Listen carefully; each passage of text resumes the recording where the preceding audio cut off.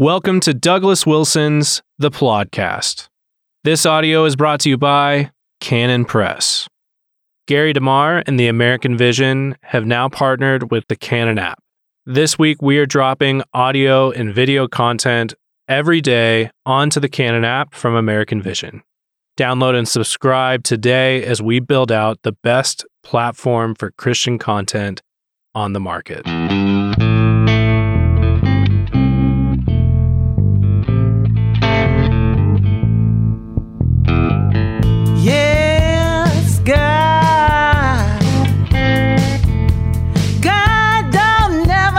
Welcome to the Plodcast. This is the Plodcast. I'm Douglas Wilson. This is episode 183. 183, that seems like a lot, you know? So, I want to talk a little bit about the problem of illegitimacy. And I'm talking about the presidential election just passed a month or so ago and all the turmoil that followed the accusations of cheating and robbery and so on.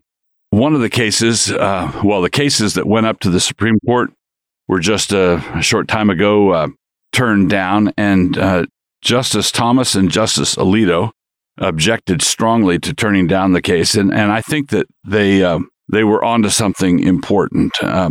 They said basically confidence in the electoral process is really important to the stability of a nation, to the stability of a body politic, and this is exactly right. I saw somewhere that 3 out of 4 Trump voters, like 3 out of 4 Trump voters believe that the election was stolen. Now, this means that there's a legitimacy problem, even if the election wasn't stolen. All right, so let's assume that the election was not stolen. There were not Dominion voting machines were as clean as a hound's tooth. There were no non-existent persons voting. There was nothing like that. The election was on the up and up. But in a remarkable chain of bad luck circumstances, or bad luck or bad moves or bad decisions on the part of the people running the show, the honchos, the powers that be, decided to act as though they were as guilty as sin. In other words, fighting to keep voting machines from being impounded or examined, having cases thrown out on procedural grounds or standing grounds, not having the evidence out, and then robustly censoring people who are arguing that the election was stolen. Censoring people, shouting people down, is a great way to convince them that they're onto something. If nobody will engage and discuss it and have it out and get all the facts on the table, then it's going to sure look that way. It's sure going to smell that way. Even if the election wasn't stolen, the powers that be, big tech, the deep state, all of these people have been acting like nothing to see here, nothing to see here. You can't even talk about it. We're going to kick you off of Facebook or kick you off of YouTube or kick you off of Twitter if you try to argue the point. Well, that results in 3 out of 4 Trump voters believing that there was a great deal of funny business going on. And that's if there wasn't any funny business until after the election. So let's say everything was clean and normal up to the election. And then after the election, all the funny business started. We're going to be innocent, and then the election happens, and from that point on, we're going to act as guilty as all get out. Well, that's going to create a legitimacy problem. And, of course, it's even compounded. It's even more serious if there was funny business in the election, as I'm convinced there was. And then the people acting guilty afterwards are acting guilty because they, in fact, were guilty. So there's a lot of Christians on the side of the people who think that the election was stolen. And Christians are people who are called upon to resort to Scripture when they have a dilemma, when they have a problem, when they have a question that needs to be answered. What they need to do is turn to Scripture. What does the Bible say about illegitimate rule? So one example that comes to mind is the example of Athaliah and Jehoiada. You recall that in the story, Athaliah's son dies, and she, as the queen mother, basically, has all the seed royal killed. One of the young boys, who is going to be the future king, is successfully hidden. And about 5 years go by, and Jehoiada, the high priest, brings the the rightful king out, still a boy, and this is about 5 years later, I believe, if I'm remembering it rightly, and has his right to the throne openly declared in what is in effect a coup. All right, Athaliah comes out and she sees what's going on, and she cries out, "Treason, treason!" Now, of course, she was the treasonous one. She was the one who seized power by killing a bunch of people and who was reigning in that fashion.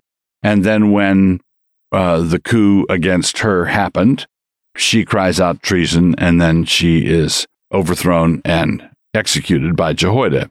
Jehoiada is very clearly in the narrative a good guy. Now, the lesson here for Christians is that in principle, it's not a violation of Romans 13, not a violation of 1 Peter 2, to overthrow an illegitimate ruler.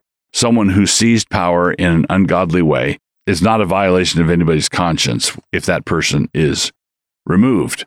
But, and this is an important but, Jehoiada was the high priest. Jehoiada was in a position to do something. It was a high-stakes game for him. It was a real challenge for him, but he had the resources to pull off what he, in fact, pulled off. I'm just addressing here the legitimacy of the thing in principle. Jesus tells us that if two generals are going out to fight one another, it's a prudent thing to count the troops and to settle before you come to battle.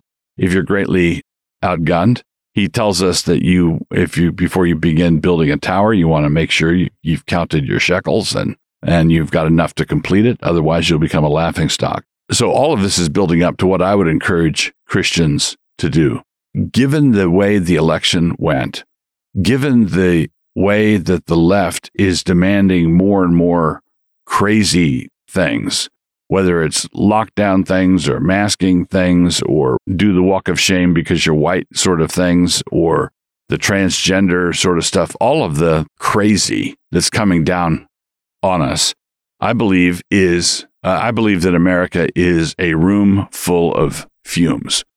And in the room full of fumes, I believe we should wait on the Lord patiently, and we should wait for the flashpoint. We don't know what the flashpoint is going to be, but I'm pretty confident there's going to be a flashpoint. And then when that flashpoint happens, we're going to have to decide which way we're going to go, what we're going to do. And I don't know what that flashpoint is going to be. I really have no idea. It could be a restaurant owner in California refusing to close. It could be a state refusing to implement one of Biden's executive orders. It could be any number of things. Ideally, Christians should want it to be coming from a lesser magistrate, a sheriff or a mayor or a governor saying no to the encroachments of the federal government. But basically, what we need to do is pray and wait. The room is full of fumes. We don't know what the spark is going to be. Generally, people who appoint themselves to, I'm going to be that spark, I'm going to be that one who sets off the conflagration, the motivation is entirely wrong, and you're trying to be like John Brown at Harper's Ferry. That's just 2 tons of no good. So, continuing with Plodcast, episode 183, we come to our hamartiology section. So, continuing with our study of hamartiology, our word this is Delia. Delia meaning fear. Delia, D-E-I-L-I-A. Delia, meaning fear.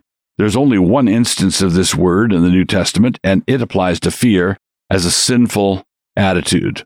2 Timothy 1:7 says, "For God hath not given us the spirit of fear, but of power and of love and of a sound mind." Because Scripture teaches us here and in many other places that we are not to be cowardly and afraid, and that perfect love casts out fear, as fear has to do with punishment, which we read in 1 John 4:18. We have to make some distinctions. It appears that fear is an inescapable concept. And by that, I mean it is not whether we fear, but rather what we fear. It's not whether we fear, we're going to fear something. It's not whether we fear, but rather what we fear.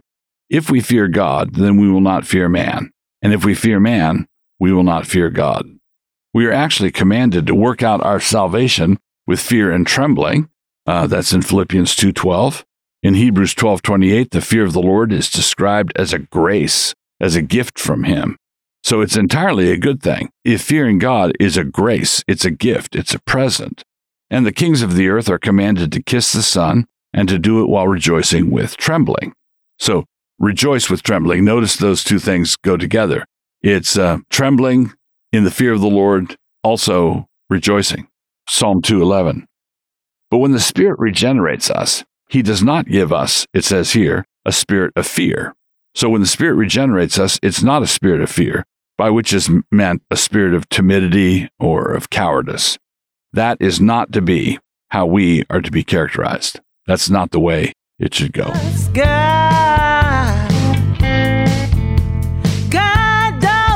Here we are in the podcast, episode 183. The book I want to review this go-round is a recent book by R.R. Reno, and it's called The Return of the Strong Gods. The Return of the Strong Gods. This is basically a cultural, philosophical, political history of the 20th century, moving into our position in the 21st century. And his thesis is unusual, and once he lays it out, glaringly obvious. So I found this to be a fantastic book. I'm not quite done with it. So he might finish lame, I don't know. But to the point where I am right now, this book is fantastic. So what Reno argues is that the First World War and the Second World War, occupied 1914 through 1945, were a massive trauma to Western civilization. It was just a traumatic half century. And all the old certainties were upended, unsettled, and a consensus arose almost right after the Second World War and was starting to coalesce, I think, before. But this was that the authoritarian mindset, the kind of people who would goose step after Hitler, these sorts of people, the kind of person with strong convictions was the cause of war. And we needed to be done with our strong convictions. And Reno discusses this basically as the banishment of the strong gods. And of course, strong gods can be evil or good, evil or righteous.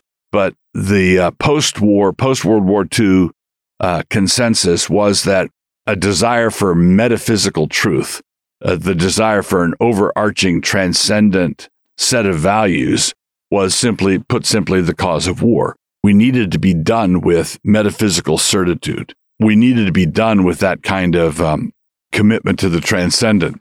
Now, the problem with this, and it's kind of astonishing to me that this error got this far, because if someone says we must be done with absolutes, well, he said absolutely. The defense is so basically in the post-war liberal establishment, the secular establishment after the Second World War wanted to be governed by the dictum that diversity is our strength. They wanted to follow the weak gods. We wanted to know kind of what was what and where up it was and where down was, but we didn't want to hold to anything too tenaciously. Any kind of dogmatism, any kind of commitment, any kind of ferocity in defense of the truth was seen as a harbinger of another world war. But of course, what you're doing is if there's I'll put it this way, there's always a strong God somewhere. There's always a strong God somewhere. And if you banish all strong gods, that simply means that you're putting your strong God in the basement or behind the curtain. You're still going to persecute people savagely for not getting with the program. You're just not going to be able to recognize the fact that you were doing so. When Hitler persecuted the Jews, at least he knew what he was doing. At least he had a clear vision of what he wanted to accomplish with that. The persecutors today, I call them intoleristas. The persecutors today somehow believe that they are being open and frank and honest and flexible when they are being ferociously intolerant. And this is because they have hidden their strong God somewhere on the premises, but he's still there. So anyway, this is a fantastic book. It really helps to explain why and how our culture is disintegrating around us as we speak and as we watch. I really recommend this book, Return of the Strong Gods by R.R. Reno.